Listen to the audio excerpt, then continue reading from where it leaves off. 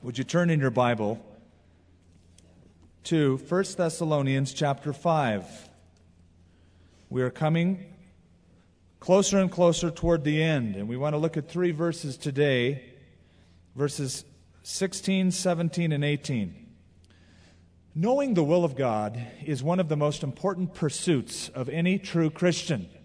After a period of time, usually shortly after a person comes to Christ, they get consumed with what is the will of God for their life. The hang-up we have, however, is that we have no problem trusting God for His eternal will. We're confident that God's will is to take us to heaven, to spend eternity with Him forever. That's no problem. We can hang with that. Our problem is, in between this point and that point that we hang out with Him in heaven, what is God's will for our lives? But we ought to realize that if God is able to make sure that we get to heaven, that He should be able to make sure we get the right husband or wife or job or whatever else it is that we're seeking God for. If God is able to pull off eternity, He's able to pull off the temporary. Finding the will of God, to some Christians, has become a neurotic pursuit, almost. We have mystified it, as if the will of God is difficult to find out what it is. There are some who try the open and point method. That is, they have their quiet time, they're in the morning, they open up their Bible, and whatever the Scripture opens up to and their finger lands on, they go, oh, wow, that must be the will of God for my life. Of course, that could be dangerous, couldn't it? Come across the Scripture and Judas hung himself. You're going to have a tough time rightly applying that one. Some try to wait in silence to hear an audible voice, or they want to see a sign from God. That's what I want, a visible sign. Show me what you want, write it out for me, spell it out for me so I can do it. I heard of a farmer who wanted to become an evangelist. One day, working out in his field after a long, hot day, he was sitting under a tree. He looked up in the sky and he saw what he thought in his mind, the formation of the clouds in two letters, P-C. He quickly sold his farm and went into the full-time ministry, concluding that the words P-C meant preach Christ. He went out as an evangelist, and he was a miserable evangelist. And after one of his messages, a guy came up, a friend of his, and put his arm around him and said, don't you think those letters meant plant corn rather than preach Christ? As you can see in verse 16, 17, 18, actually all the way down to verse 22, there's a series of one-liners, short little verses. All of them are commands. Yet in those one-liners encompasses the will of God for your life in specific areas that deal with your outlook on life, your inner person. You can know the will of God. We read it right here. Rejoice always. Pray without ceasing. In everything give thanks, for this, and the word this refers to the three things before it, for this is the will of God in Christ Jesus for you. Then it continues after that with more one-liners. Do not quench the Spirit. Do not despise prophecies. Test all things. Hold fast what is good. Abstain from every form of evil. Actually, all of these things are the will of God because they're given in commands by Paul the Apostle. Most of them are in present active imperatives. Do this, it's a commandment, or stop doing this. The first three commands is what we're going to deal with today. This is the will of God for daily life.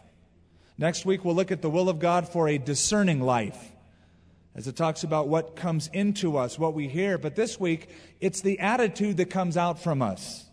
And the will of God for our life could be encompassed in these three little sayings. Rejoice always, pray without ceasing, and in everything give thanks. You notice right off the bat that the will of God is an inside job. We often look at the will of God as something outside. What action does God want me to perform? Rather than what attitude does God want me to have? And the will of God begins with the attitudes before it ever touches the actions. Jesus made this clear. He said, you have heard that it was said, that you shall not murder. But I tell you, if you hate your brother, you're a murderer. It begins in the heart. You have heard that it was said, you shall not commit adultery. Fine. I say, if you look at a woman to lust after her, you're already an adulterer. The will of God begins with the inward attitude before it touches the outward actions. And by the way, notice that these things can be done anywhere by anyone at any time. This is not the will of God for a few, but for all believers. I don't know why it is, but sometimes we think that whatever God's will is for my life, it surely must be something different than what I'm doing now. And it must be very difficult. Whatever God's will is, it must be a hard thing to pull off. There's an old picture about a kitchen scene painted by a Dutch artist that shows an angel in the midst of a kitchen, dressed in all of its garb and so forth, with pots and pans and forks and knives in the angel's hands. And the message the artist wanted to get across is that in ordinary life, whatever your task, you can perform the will of God. And if you do it with the right attitude, it is just like the ministry of angels unto the Lord. So we want to look at these 3 verses this morning. This is what God wants from us. And as we do, again, we apply these things to us individually. And we see that God wants us, first of all, to always rejoice. Verse 16, rejoice always, or if you have an old King Jimmy, it says, rejoice evermore. And actually, the adverb precedes the verb in the original language. It would be translated literally, always rejoice, or evermore rejoice, and unceasingly pray, and in everything give thanks, for the sake of emphasis. So this is the will of God. God wants us to always rejoice. Joy is one of the elements that is missing in the world in general. Now, I know that the world promises lots of joy and lots of happiness, but one thing that you notice that marks an unbeliever from a believer is the consistent lack of purpose and joy. But joy is the one thing the gospel produces. It's in the book of Acts constantly, and they received the Lord and they were filled with joy. The Philippian jailer, it says, his life was filled with joy when he had come to believe in God. It is the byproduct of a relationship with Jesus Christ. The world is getting gloomier. Ann Landers, I've told you, gets 10,000 letters a week from gloomy people, fearful people, burdened people. She said the predominant feature is a burdening fear of the future. Over 60 Americans a day take their own lives. Suicide is the 3rd leading cause of death among teenagers.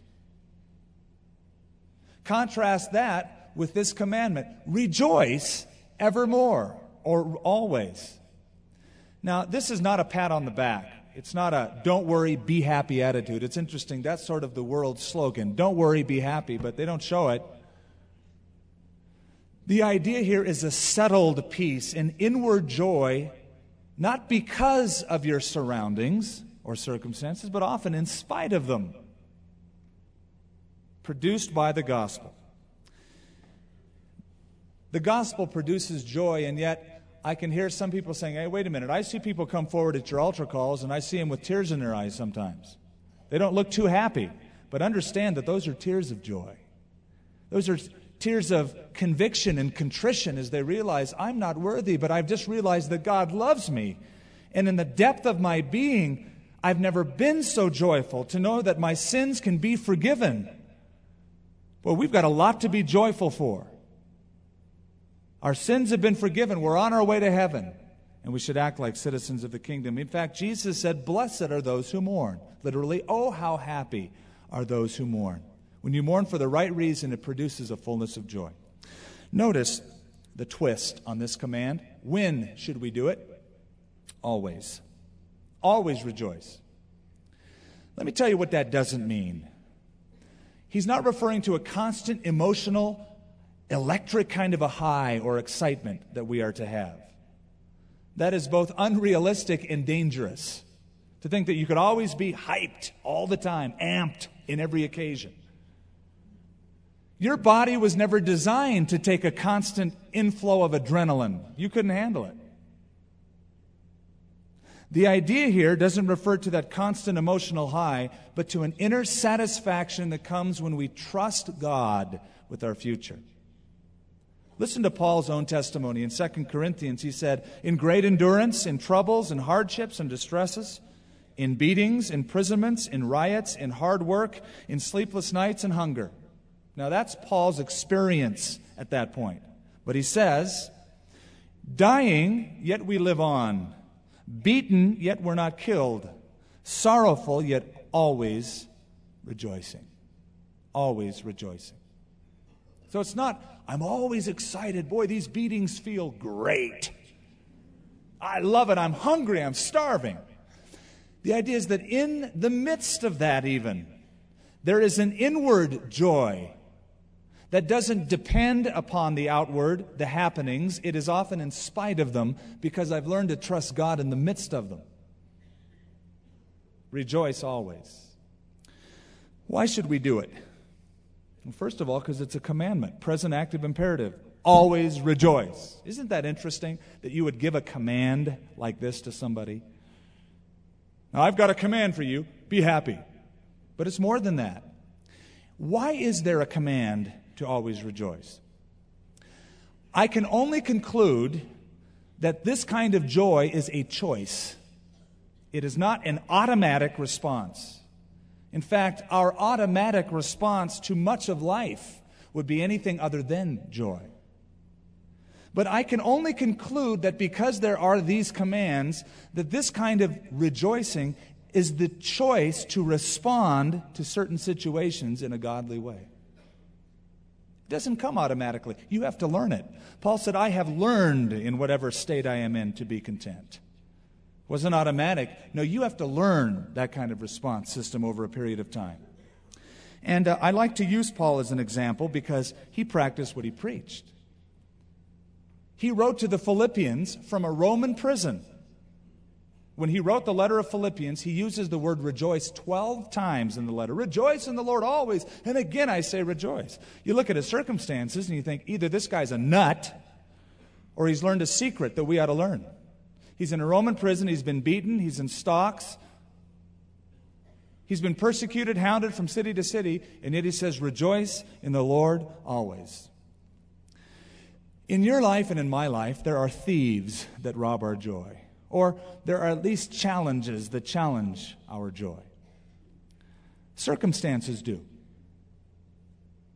You probably are a wonderful person when things go your way. You probably are so easy to live with and get along with. As long as everything is going your way, it's awesome to be around. But what about when things don't go your way? If you are depending upon circumstances to extract your joy out of, you will be often a miserable person because so many of life's circumstances are beyond your control. They just happen. They can rob you of your joy. They can challenge that attitude. People can steal your joy.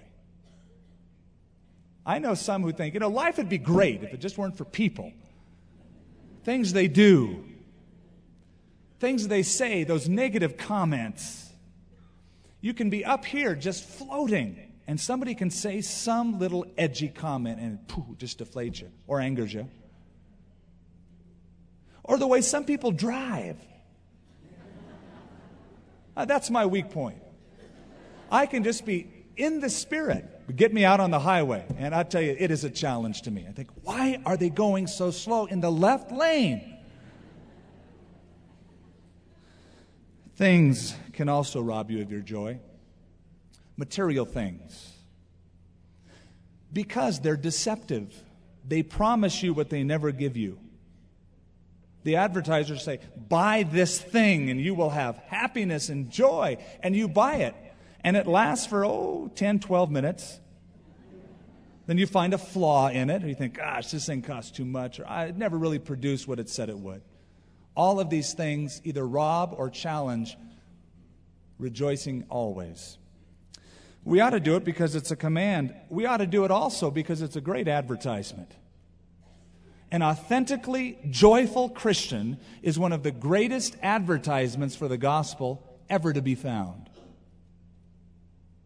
People look at that life and they think, man, there's just a lightness about that person, a permeating joy that I sense when I'm around that person. Nothing is more infectious than that. On the contrary, probably nothing is a worse advertisement than that gloomy pessimist who says he's a Christian. In fact, it'd be good if a lot of those people wouldn't admit to many unbelievers that they're Christians, because they're always on a downer, always in the gloom, always pessimistic. These are the people you only hear from when something happens they don't like. Don't like that song you sang today at church. Don't like what the usher said to me as I was coming in. Don't like that new radio format. Never hear from them until it's something they don't like. You know the kind. You can almost count that when you're around them. Oh, here it comes. When they speak, it's like observing an autopsy. I heard about a man and his wife. They were going across the country and they stopped at a service station. A full service station. Very rare to find one of those. You know, where they wash your windows and stuff. Pulled up, and the man said, hey, listen, I want you to wash my windows. Do a good job. They're filthy. So the attendant complied and washed his windows, and after he was done, the man who was driving the car said, hey, come here, do it again. Look it, they're still filthy. The guy didn't say a word. He complied. He washed his windows. After the second time, the old man got out and he said, don't you know how to wash windows? They're still filthy dirty. Just then his wife reached across, grabbed the old guy's glasses and cleaned them with the tissue, put them back on his head, and behold, clean windshields. It's amazing how your own outlook can color the world around you. Now, I said that Paul practiced what he preached. Boy, did he. At another time, he was in a Philippian jail. He was in stocks. He had just been beaten. Stripes were on his back, and he was bleeding. And the text says something unusual. It says about midnight, Paul and Silas started singing hymns to God. Evidently, God liked it. An earthquake occurred. I always like to picture God tapping his foot a little too hard with the beat. The doors swung open, but that Philippian jailer was also impressed. He came up to Paul and Silas, impressed with that kind of joy, and he said, what must I do to be saved? He observed within Paul and Silas an attitude of rejoicing always that never left him. Even Charles Spurgeon used to train his young seminary students, telling them that when you speak of heaven, let your face light up. Let it be irradiated by a heavenly gleam. Let your eyes shine with reflected glory. But when you speak of hell, your ordinary face will do.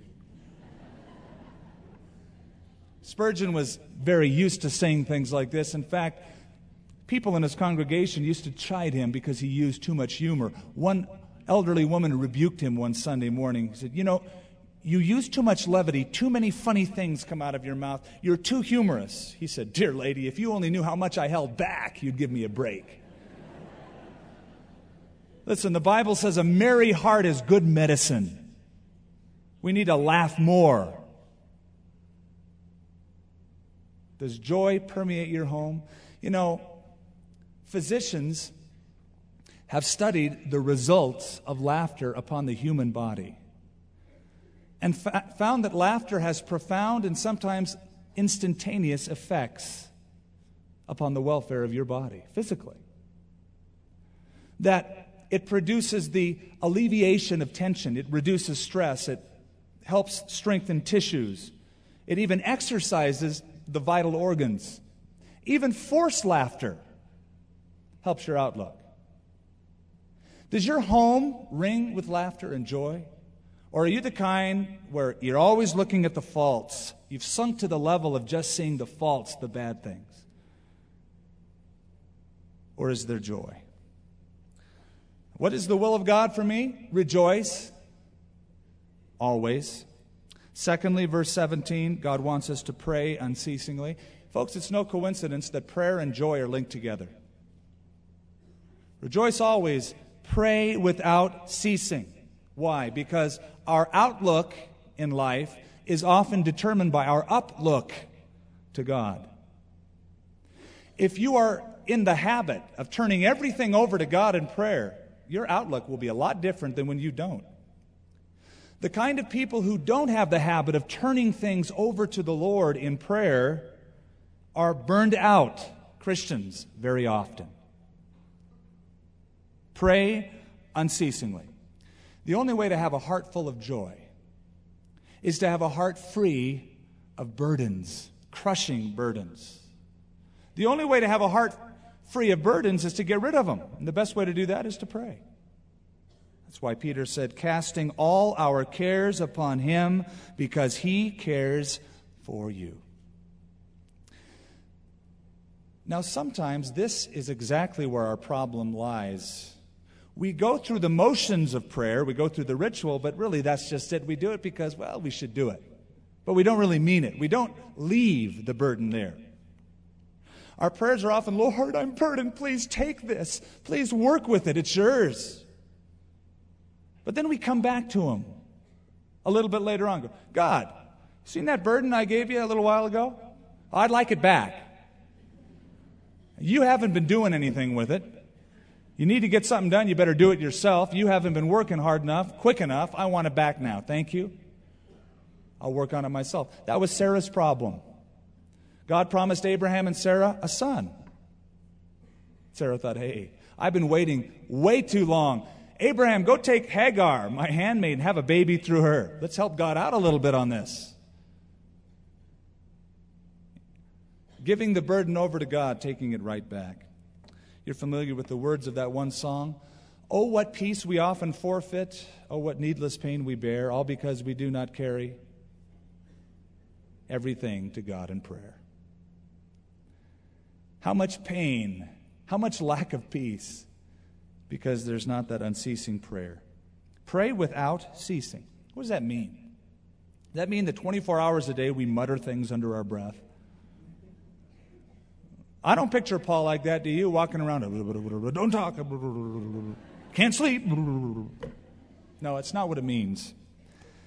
In fact, one of our big problems, I think, is that we often talk too much and listen too little when it comes to prayer.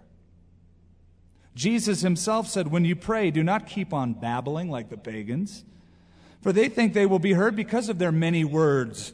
Do not be like them, for your Father knows what you need before you ask him.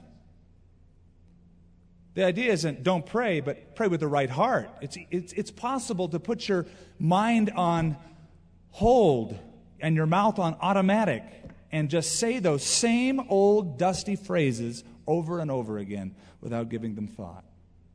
But the word here, pray without ceasing, speaks about something constantly recurring, not constantly occurring. It could be translated, pray at every season, or pray on a regular basis, or make it a priority in your life to pray in every occasion. In other words, Sunday's not the only day to pray. Or before meals is not the only time to pray. Oh, praise the Lord, pass those potatoes. Or going to bed at night isn't the only time to pray. But on every single occasion. Would you turn with me to Luke chapter 18, where Jesus tells a story with this same point in mind. Luke chapter 18. It's a parable of a wicked judge and a persistent, nagging widow. And Jesus gives us this story not to say that God is like that kind of a judge, but in contrast to that judge, God is willing to give, but we ought to keep asking. Chapter 18, verse 1, Then he spoke a parable to them that men ought always to pray and not to lose heart, or literally, get discouraged. There was in a certain city a judge who did not fear God nor regard man. Now, there was a widow in that city, and she came to him, saying, "Avenge me of my adversary." And he would not for a while, but afterward he said within himself, "Though I do not fear God nor regard man, yet because this widow troubles me, yet I will avenge her, lest by her continual coming she weary me." Interesting example. Here's an old guy who is very ungiving, very hard. He's the tough kind of a judge. He's the kind who wouldn't give in. But here's this nagging woman who keeps knocking on his door, and it just drives him nuts. He goes, "All right, I just want to get rid of her, so I'll do it." Now, Jesus isn't saying God is like that. He's using it as a contrast. If you have a heavenly Father who loves you, if an unjust judge is going to give a persistent widow this, then you ought to pray and not lose heart. You ought to keep at it. For he says, "Then the Lord said, hear what the unjust judge said. And shall not God, or shall God not avenge his own elect, who cry out day and night to him, though he bears long with them?" Pray without ceasing. Pray on every occasion. Why? Well, it's a command, but also there is a devil. That's why. That's a good enough reason, actually. Peter said, "Be sober, be vigilant, be on your guard, on the lookout, for your adversary, the devil, walks around as a roaring lion, seeking whom he may gobble up or devour." That's why we ought to pray. Joshua was conned by the Gibeonites because he failed to pray about the situation. David did pray when he went out to the Philistines, but what if he had not prayed? And he went out presumptuously, or he went out at the wrong time, and it wasn't directed by God. It would have meant his defeat. And so prayer is our secret weapon. As the old saying goes, Satan trembles when he sees the weakest saint upon his knees. I don't care how weak you are. You get on your knees and deliver that burden over to God, and that shakes the devil up. Because now it's not resting on your shoulders. You've transferred the burden over to God's shoulders. And he can carry it a lot easier than you can. And then verse 18. "In everything give thanks, for this is the will of God in Christ Jesus for you." What does God want for you now? To rejoice always, on every occasion, to pray. Let that be a mode of operation in your life. And in everything give thanks. Now, interestingly enough, those that have researched praying patterns among Americans have found that Thanksgiving is pretty low on the list. A major news magazine recently studied the praying habits of Americans, and they said, quote, "The majority of people we interviewed pray, doing so in a rather superficial manner. Prayers were usually prayers of petition rather than prayers of thanksgiving, intercession, or seeking forgiveness." And listen to this conclusion. God, for some, is simply viewed as a divine Santa Claus. Now, in contrast to that, in the Bible, thanksgiving is as common as prayer itself. In the Old Testament, God said, "You will bring offerings unto the Lord. You'll bring a sin offering. You'll bring a drink offering. You'll bring a burnt offering." One of the offerings they were to bring was a thanks offering, an offering of thanksgiving. In the Psalms, you have noticed that these spontaneous outbursts of praise occur regularly in thanksgiving. "Oh, thanks be unto the Lord. Render thanks to God. Oh, bless the Lord, O my soul. And forget not all of his benefits," is often found in the Psalms. In fact, there's a whole section called Thanksgiving Psalms unto the Lord. How does Paul open up almost every letter in the New Testament? He says, I thank God for you. I'm writing to you. I thank God every time I remember you. In almost every letter. And to the Colossians, he said very much the same thing. He said, "Whatever you do in word or in deed, do it all in the name of the Lord Jesus, giving thanks to God the Father through him." So whatever you do, whatever you say, it should be filled and surrounded with a thankful heart unto the Lord. A word on the words "in everything." In everything give thanks. It doesn't say for everything. That's an important distinction. If the command was give God thanks for everything, it would be an absurd commandment. And there's a big difference between giving God thanks for everything, giving God thanks in everything. It should be translated, in connection with everything, give thanks. There's certain things I don't thank God for. I don't say, God, thank you for sin. Thank you for the Holocaust. Thank you for those who have died in Bosnia. Yet in the midst of any situation, in whatever I find myself into, in the midst of that, I can still render thanks unto the Lord. In everything is different than for everything. The idea is to have a grateful spirit. Why? Because God's in charge. Do you believe Romans 8:28? If you do, then you'll be able to be a thankful person. Romans 8:28, as you know, says, for we know that all things work together for good to those who love God. God weaves all circumstances in our life, good and bad, for our good. He can arrange them that way. Almost 400 years ago, the Pilgrims made 7 times more graves for their dead than homes for the living. They had it rough. And yet they managed to eke out a day in their calendar that they thought was incumbent upon every person, called Thanksgiving, to give God thanks for what He had given to them. It's not easy to do that. It's easier to complain. But it doesn't say, in everything complain. Though we might, by our actions, translate it that way. Just remember this. When you complain, half of those who listen to you don't care. Tragic, but true. You might think, but everybody is really concerned. Half of your audience didn't, and the other half might just be glad you finally got what's coming to you. You'd be surprised at the attitudes of people.